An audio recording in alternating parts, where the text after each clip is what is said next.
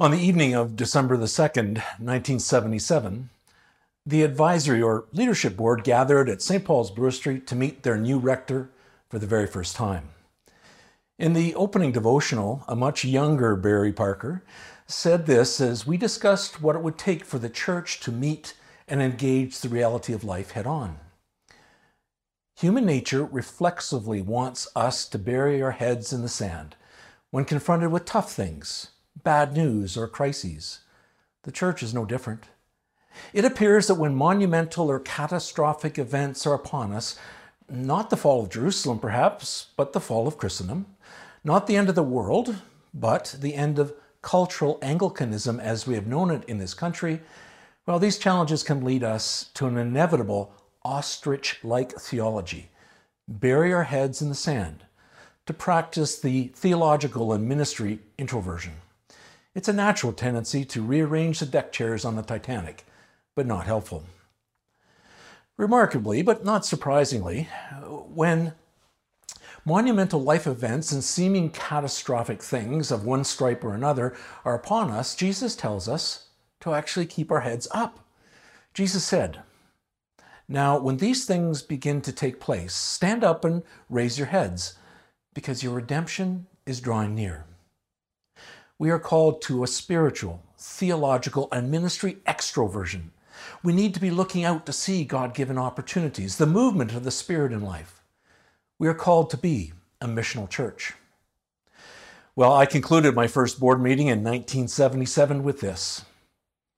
My prayer for you and St. Paul's is that we will stop chattering about mission, because when our heads are buried in the sand, all that comes out is a muffled noise.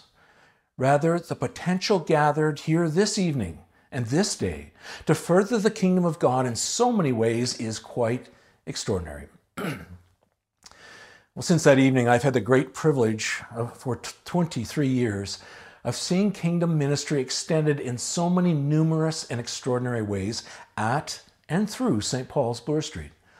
So many people in countless ways, in spite of the challenges and crises of the day, sought to worship, pray, serve, and follow Jesus.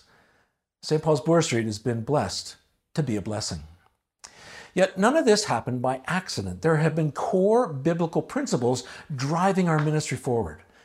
We just heard them read for us in our scripture reading from the very last verses of the Gospel of Matthew.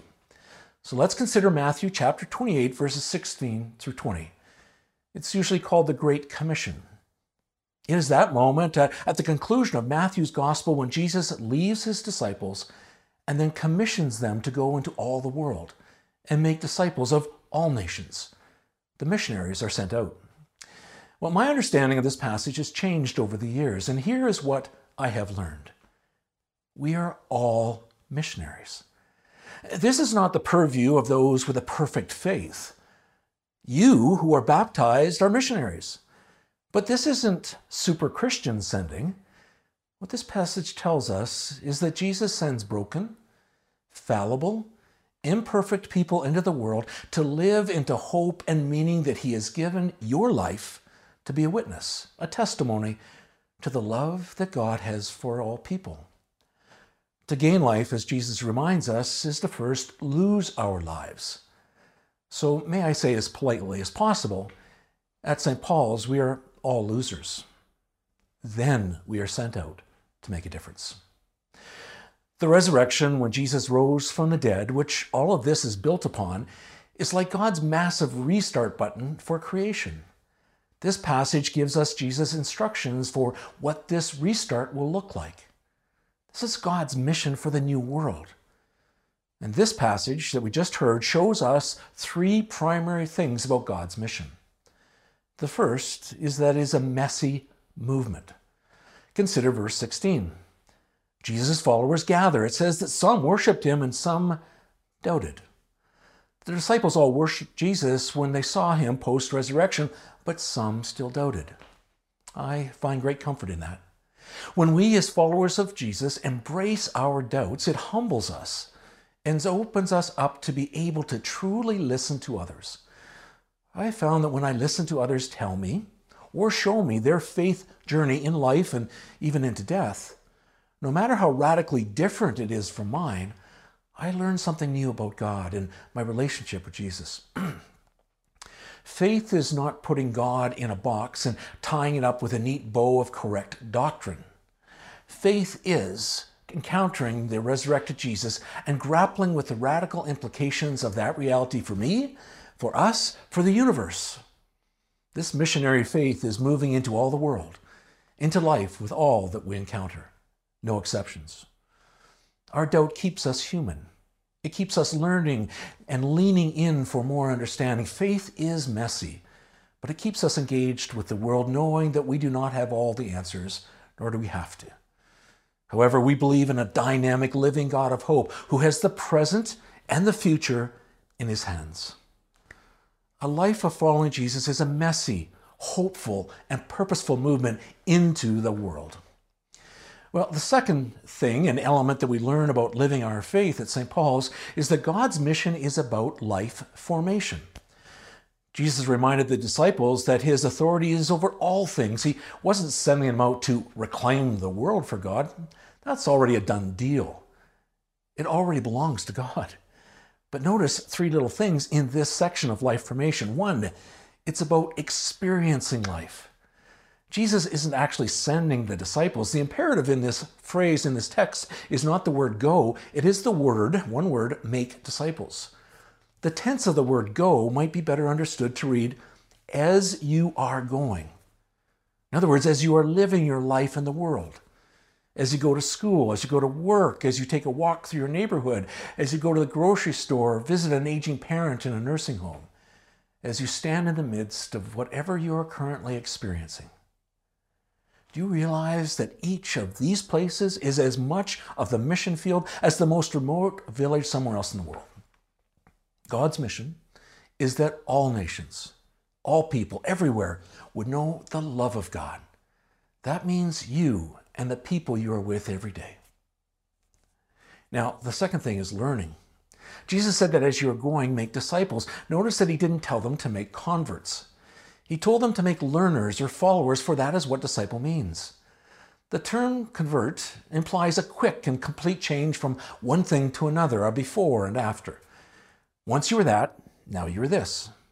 Well, conversion doesn't work that way for most of us. Conversion is a lifelong and, once again, messy process. A disciple, on the other hand, is a person who is engaged in the process of life learning, investigating, walking with, and growing. So we can engage people in authentic conversations and living, in which we listen more than we talk. That will invite them to learn more about the way of Jesus in the world. And finally, this third little element in life formation, it's about life in the triune God. Jesus told them to dive into the life of God. That's what I think he meant by the phrase, baptizing them in the name of the Father, the Son, and the Holy Spirit. Baptism isn't merely an event or a box to check on a religious to-do list. To be baptized is to be immersed completely into something. Baptism is that way of life. We are created by the loving community of God, Creator, Redeemer, and Sustainer of all things, to be in loving community with all people, with each other, and with the living God. We are invited each day to follow Jesus to the cross, to die to the sin that separates us from God and each other, as well as the death that binds us, to be buried with Christ, and then to walk in the resurrection power of the Holy Spirit. This is the life of God we immerse ourselves in for the world. So as we're living out our God-shaped formation in life, we experience all of life. We are learning by faith all the time, and we immerse ourselves in the life and love of the triune God. The third thing we learn about God's mission for us is that we do it together, as community, in the presence of Jesus. Jesus said, "Teach them to obey all that I have commanded you." Now, is this another list of rules we're supposed to follow? Is this a faith test to determine whether we are in or out? Follow the rules, you're in, but break them, disobey them, you're out. No, not at all. What were the commands of Jesus? "And this is my commandment, that you love one another as I have loved you," he said. Love God. Love your neighbor. That's it. That's the beginning and that's the ending of the law that we must follow. Every human activity is contextually bound and predicated and evaluated only on the test on whether it demonstrates the love of God for others. Period. And we can love others knowing two things. First, we know the presence of Jesus who is with us to the end of the age. Second, we know that loving our neighbor and ourselves is totally dependent on grace, the unearned favor and love that God has for each of us. Loving others is all dependent on God's grace. The love and grace of God are a gift, unearned, unmerited. But this is an issue. For as Robert F. Capon hopefully said, grace doesn't sell. You can hardly ever give it away because it works only for losers, and no one wants to stand in their line. Well, I am grateful to our Director of Operations, Ingrid Sewell, for digging up that opening devotional from so long ago at the beginning of the sermon. In hindsight, it seems almost prophetic. We were to be a missional church. And over the years, we have sought to be so. Ingrid also reminded me that the first scripture reading I chose as a preaching passage at St. Paul so long ago was Matthew chapter 28, verses 16 through 20. The last passage for me at St. Paul's is Matthew 28, 16 through 20. In other words, my friends, for 23 years we have sought to go into all the world as followers of Jesus, to make disciples, and to faithfully express a Trinitarian love for a broken world. It is particularly crucial in these challenging times that we continue to look up as a people of hope. Well, thank you for the privilege of allowing me to serve as your rector. I am so excited what you and Bishop Jenny will do together in the missional work of serving others in the coming years.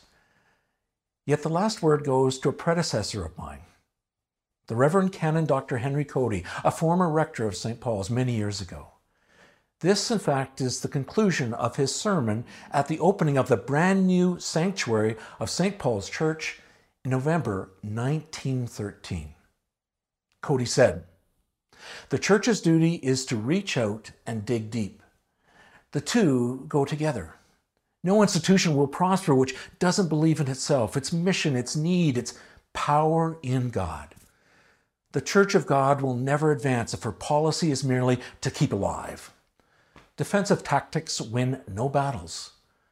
The church that holds her own is in peril of waning. The strength of the church is to leave the fortress and march boldly to fresh forms of enterprise, for God the Omnipotent is with us. He is our partner. Therefore, we cannot fail." May God bless St. Paul's Brewer Street from here to eternity. Amen.